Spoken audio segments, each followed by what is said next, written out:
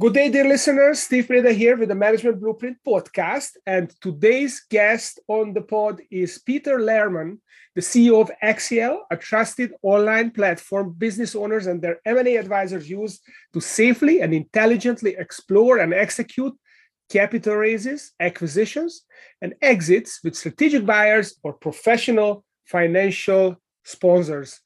Hey, Peter, great to have you on the show. Same here, Steve. Thank you for this. Looking forward to it. Yeah, I've been looking forward to this as well, not the least because Axial was one of the first SaaS service that I used in this country. 10 years ago, we subscribed to your platform. I think it was a fairly new platform, and we used something called, used to be called Merger Market in Europe.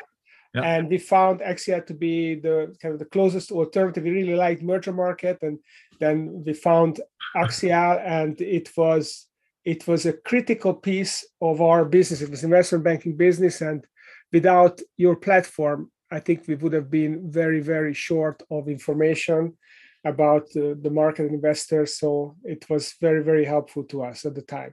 I'm happy to hear that. That's a great plug. So thank you so much.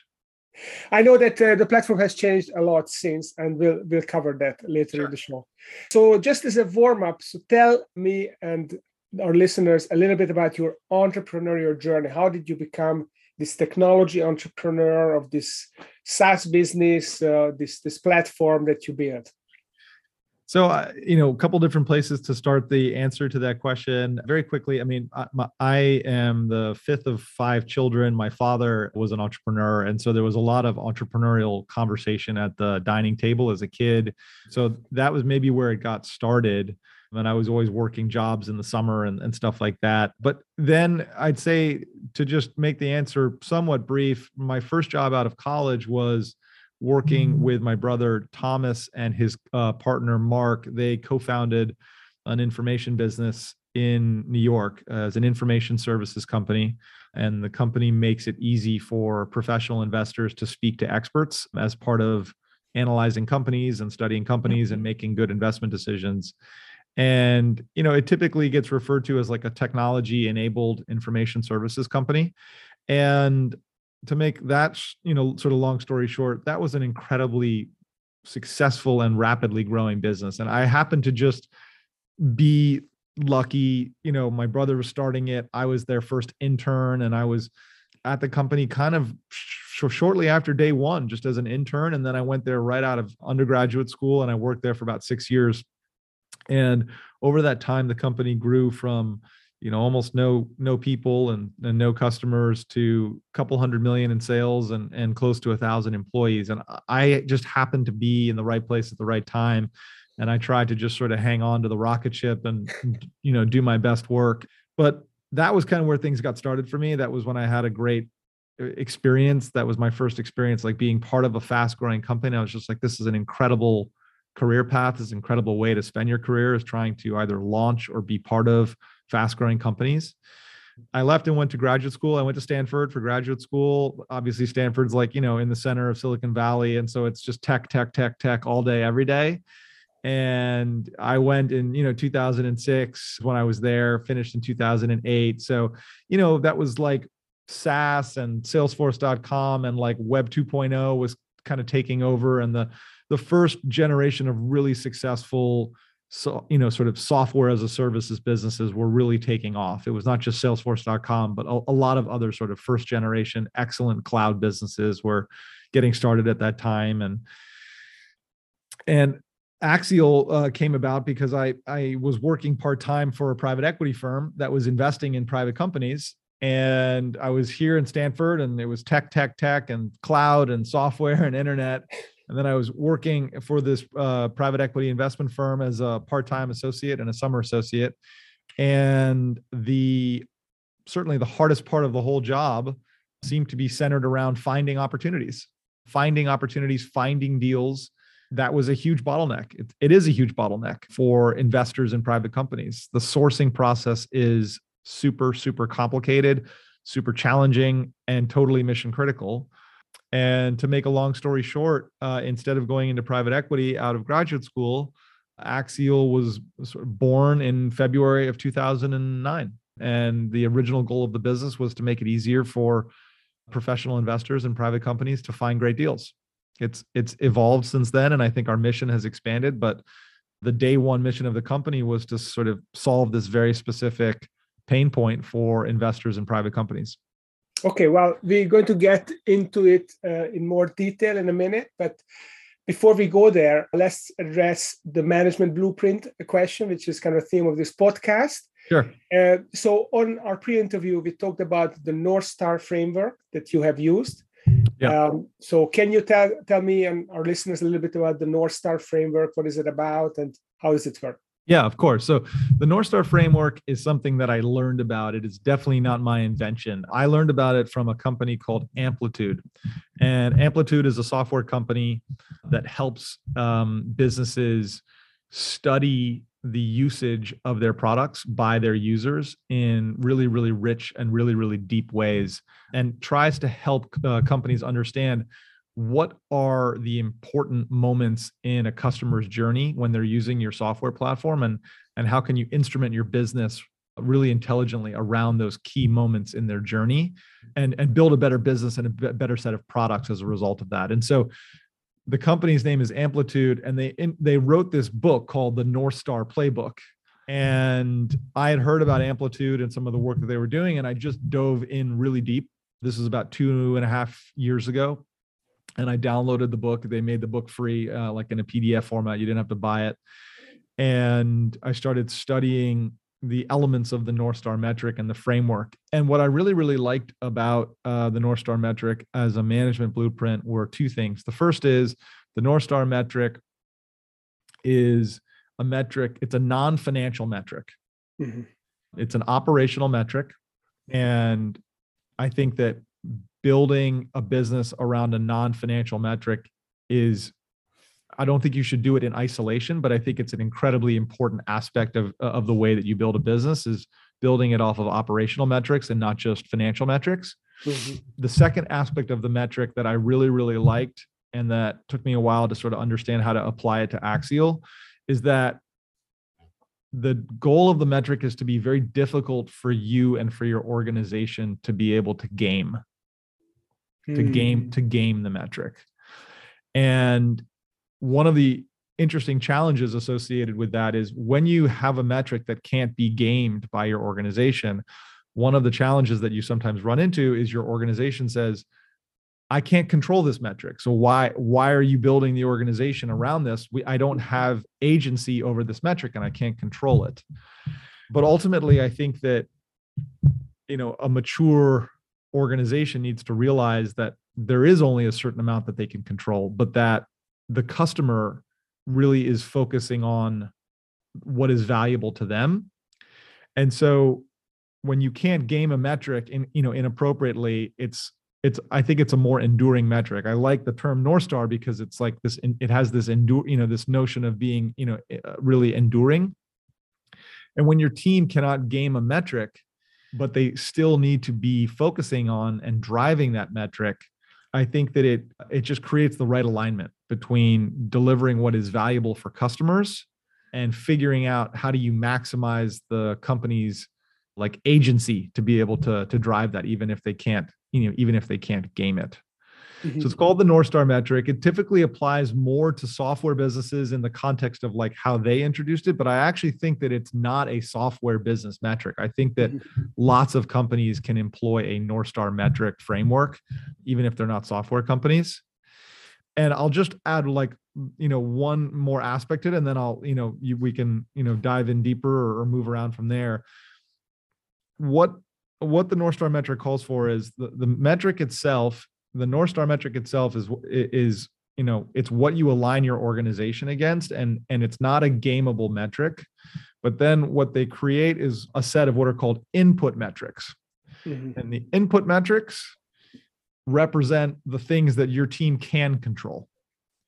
And the hypothesis is that the input metrics are the primary drivers of the North Star metric. So the North Star metric is not gameable and you can't influence it directly. Mm-hmm. But if you break the problem down and you look at, okay, well, what are the input metrics that drive the North Star? You begin to realize that there are a set of metrics that are within your team's control, and you can build a hypothesis that says, okay, well, if we drive these input metrics, those metrics collectively will move the North Star metric in the direction that we want it to move.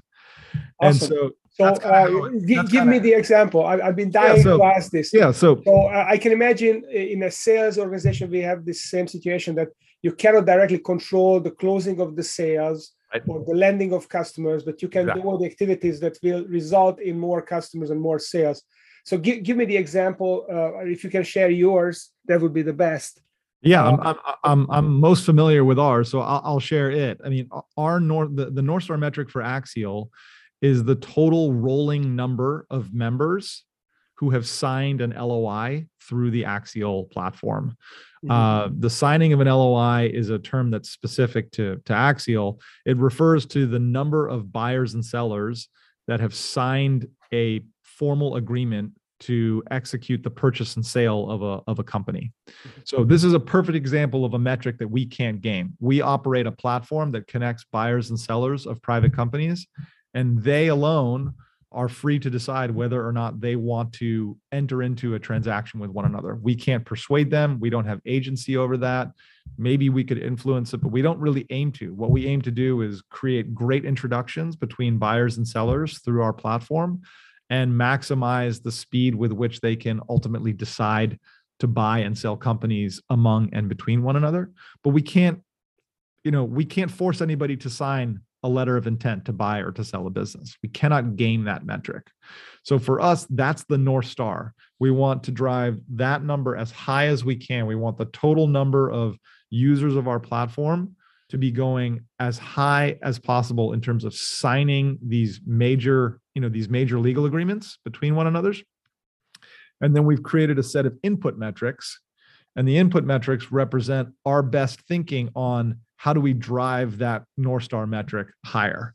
And the input metrics involve things like a quality pursuit. A quality pursuit is an action that is specific to the Axial platform, in which a buyer not only pursues a deal that was shared with the buyer by a seller, but proceeds to sign an NDA on that deal, and then proceeds to access the executive information materials related to the sale of that business. So it's not just that they pushed a button and said, I'm interested in this, but they have signed a legal agreement, which is an NDA, and they have downloaded a document which, summarizes, and it's those things that we see. We want to see those things happening with high volumes and high rates of efficiency, because we believe that, there's like a causal relationship between that metric and and the North Star metric.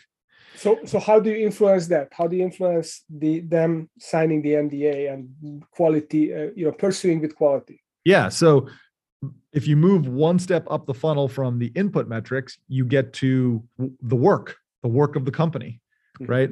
So you have the North Star metric, you have the input metrics, and before the input metrics, you have the work. And the work is represented in streams of work that occur, every week at the company, whether it's a roadmap and a sprint team that's working on improving the software, making it easier to use, automating certain elements of, the experience from getting a deal to pursuing a deal to signing an NDA.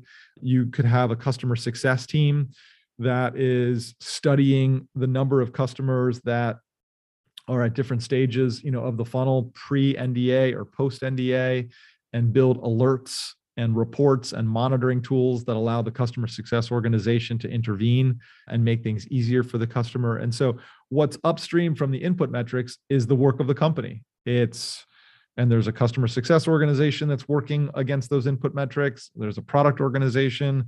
There's an engineering organization working against them. And in some cases, they're working to influence those input metrics like very, very directly, right? It's like there's a really clear line between their work and those input metrics.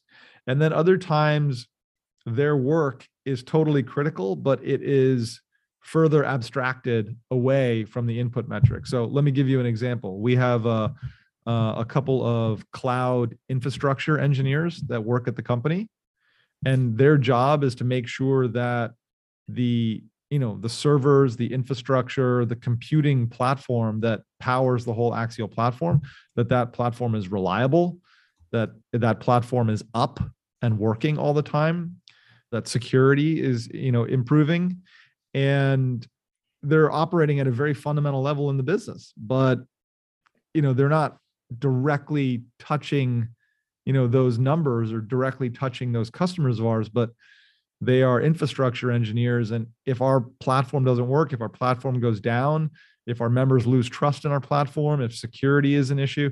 So there's a whole bunch of ways that you ultimately, sort of have people laddering into and connecting with the North Star, and laddering into, connecting with, with the input metrics. For some, it's really clear. And I think in other cases, it's like really important for the managers of the company to make the connection for the, for the employees, so that they see the relationship between them and the North Star. Yeah. I mean, I have the sense that it would probably be possible to create, you already maybe already done it, but to create metrics that show how effectively you influence the input metric for every areas of the company. So there can be an actual connection there, not just kind of a managerial connection. No, that's right. I think, and just to be clear, this, it doesn't work perfectly the first time. We came up with the North Star metric, and we came up with a set of input metrics, and then we looked at the input metrics relative to the North Star metric. And if you looked at it over the course of time, it wasn't clear that there was like a strong causal relationship between some of our input metrics and the North Star. And so it's okay to revise the input metrics and get smarter and smarter about what they are, because you don't always have your finger on root cause right away when you implement, a blueprint like this. I think you can make good educated guesses, and you can be correct sometimes, but we're actually in the process right now of fine tuning the input metrics and just trying to make them a little bit more causal, because we think we've got some opportunities for improvement there. So it's not like you can just implement the North Star metric and all of a sudden your business is just, on autopilot and everything is easy. I wish it were that simple, but the truth is that there's a lot of uncertainty, and you have to keep testing and back testing. And it becomes a barrier to entry, because if you figure this out, this is the strategic thinking work that you have to do to figure out how to grow your business. And the closer you get to the closer relationships, the more clear path you will have to scale the business. And if it was easy, then everyone would scale their businesses. And you need perseverance and deep thinking about that. Yeah, perseverance, time. You need smart people who really are interested in the problem and care about the problem. You need to get a little bit lucky, and maybe you stumble into a really important, input metric. I mean, success always has like a whole bunch of uncertainty and luck in it. But yeah, you need to stick with this. It's not the kind of thing where you can, workshop it for a day and, get it stood up a week later and everything is running. It takes some time. You need to get it instrumented. You need to educate your organization on what is the North Star? What does that metric mean? Why does it matter? How do they connect to it? There's a lot of machinery that you need to put in place in order to really get the traction. So you have to be willing to stick with it. It can't be like this cool new management toy that you put in place and then, you leave it on the side of the road 6 weeks later. You really have to invest in it. It has to be part of company presentations. It has to be reviewed on a weekly basis. It really has to burn its way into the organization in a pretty comprehensive way over a long period of time. Like every Friday at the end of week meeting, we review the North Star and we review the North Star metric. It happens every Friday. And if it's going up, we share that it's going up. If it's going down, we share that it's going down. It's ruthlessly there every Friday. And we reiterate, what is it and how do we measure it? And it's a great scorekeeper. But you got to do it consistently. Yeah. I'm thinking that maybe that's a good way to kind of visualize the process of creating that set of differentiating activities that successful companies have by which they can sustain their competitive advantage. Because when you are looking for this kind of metric and how you drive it, you actually create certain solutions in the business that over time they stack up, and you will have a bunch of them, and eventually you get to the point where you have something that is highly profitable, scalable, sustainable, but by that time it became so complex that it's, for the outsider, it's really going to be difficult to copy it, because they would have to copy all piece of the puzzle, some of which they don't see. So when we talk about companies like IKEA, who built this whole organization about how to create this furniture which is cheaply made but can be assembled, can be put in a flat pack and put in the boot of your car, store it in a small place. If you reverse engineer this thing to the supply chain and the design and all that stuff that IKEA put into it, it becomes super complex. And I looked at their two largest competitors. One is 1/10 of the size of IKEA. The other one is 1/20 of the size of IKEA. And they've been in the limelight, but people are not able to copy them because there's a lot going on behind the curtain. So that's a fascinating discussion. Yeah. So let's switch gears here and talk a little bit about Axia. So you are talking about SMB and M&A, small and medium-sized business M&A, and being your target market. How different it is from what we call middle market investment banking, like mainstream investment banking? So, it is, in my opinion, exactly the same and completely different all at the same time. So, M&A is about the purchase and sale of companies, public companies, private companies, big companies, small companies, right?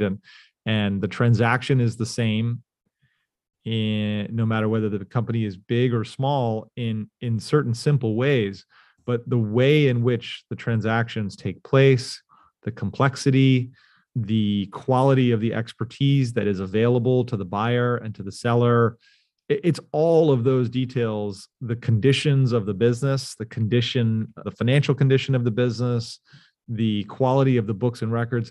So it's like M&A is the same. You're buying and selling companies. What's the difference, whether it's big or small? The truth is that it's just massively different for a whole bunch of reasons that you don't really appreciate from the outside. But as a practitioner, it's a totally different career. It's a totally different demographic. The economics are different. So that's why I say in many ways, it's, exactly the same. And in every single way you could possibly imagine, it's entirely different.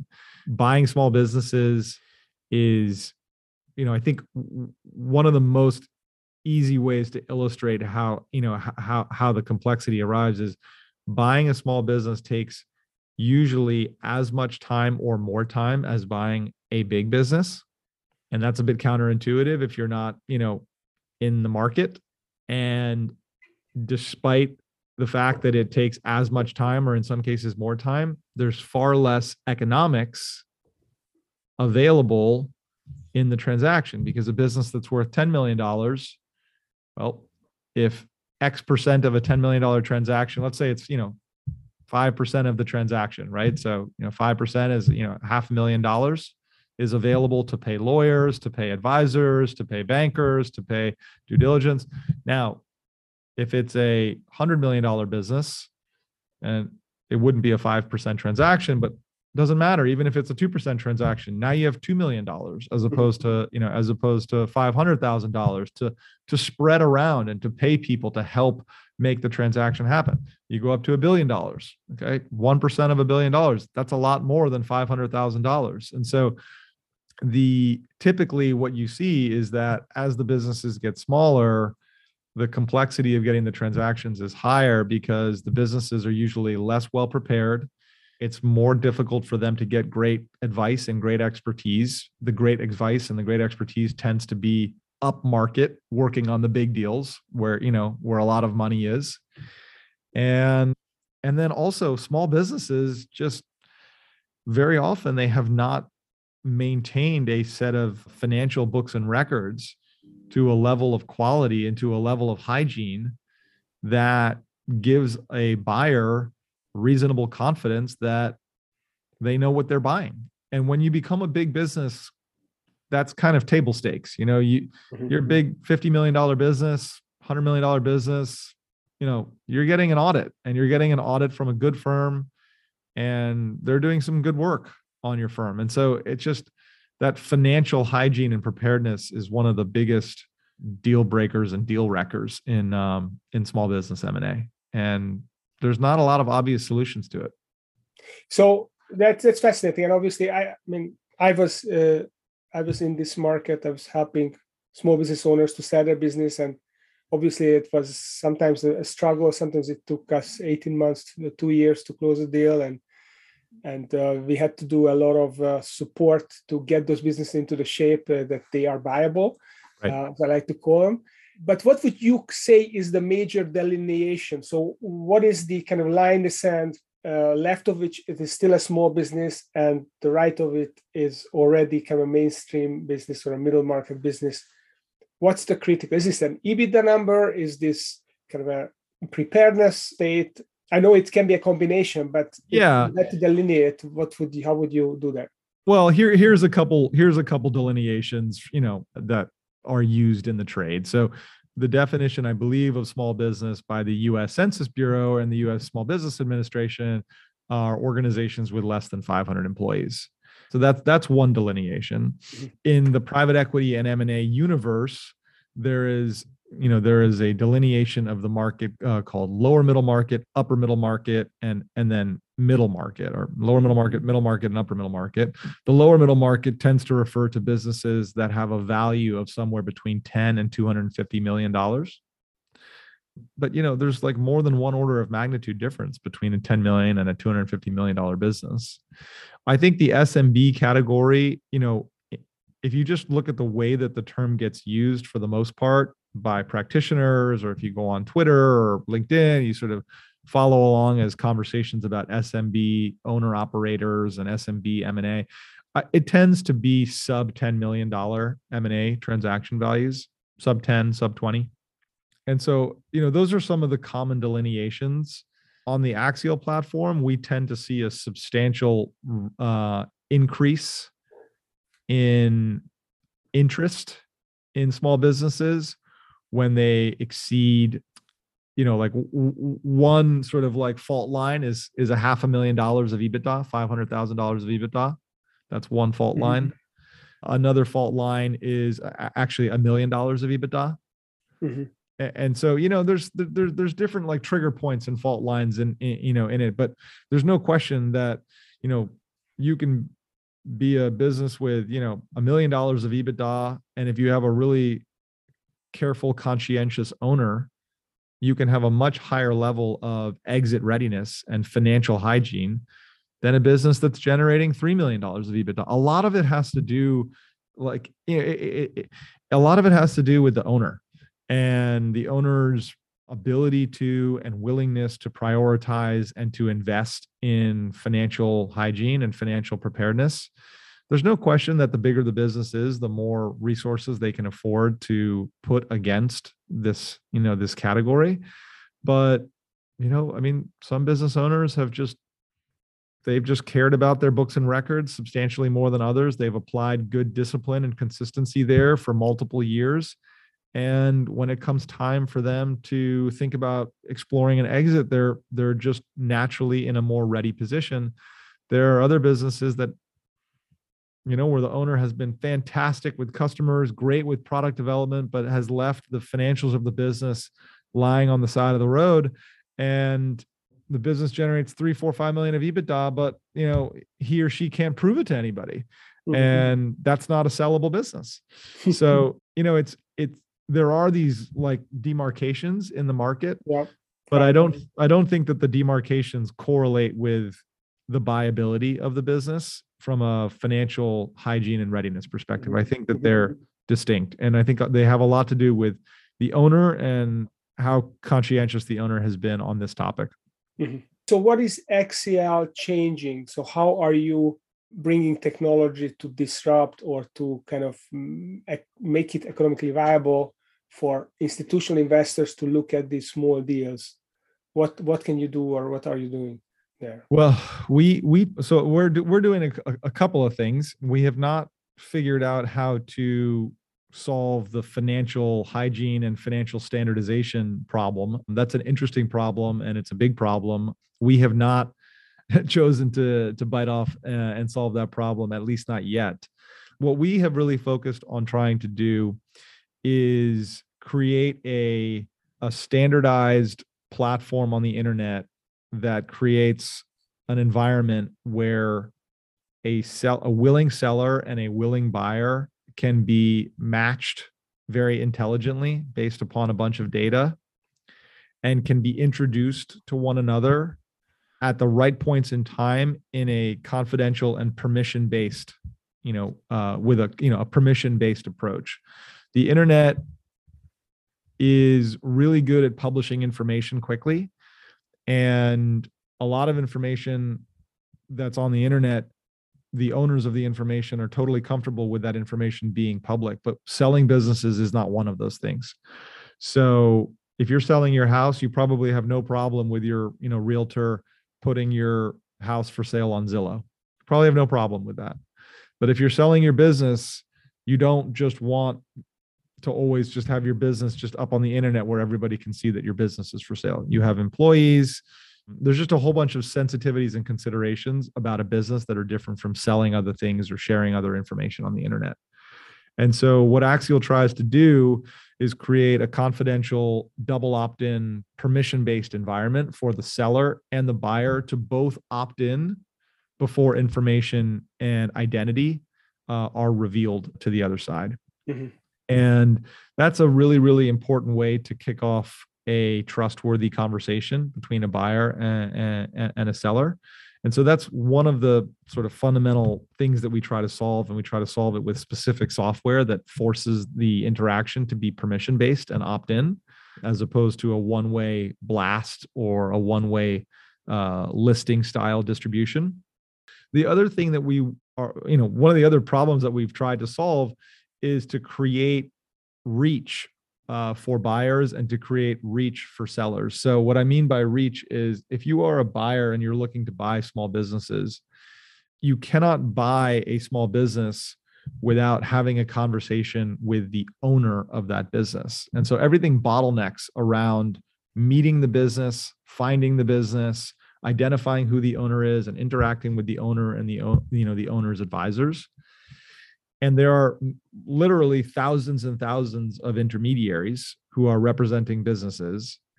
And there's no possible way that any given buyer can have like a personal Rolodex relationship with all of those different business owners or all of the intermediaries who represent business owners.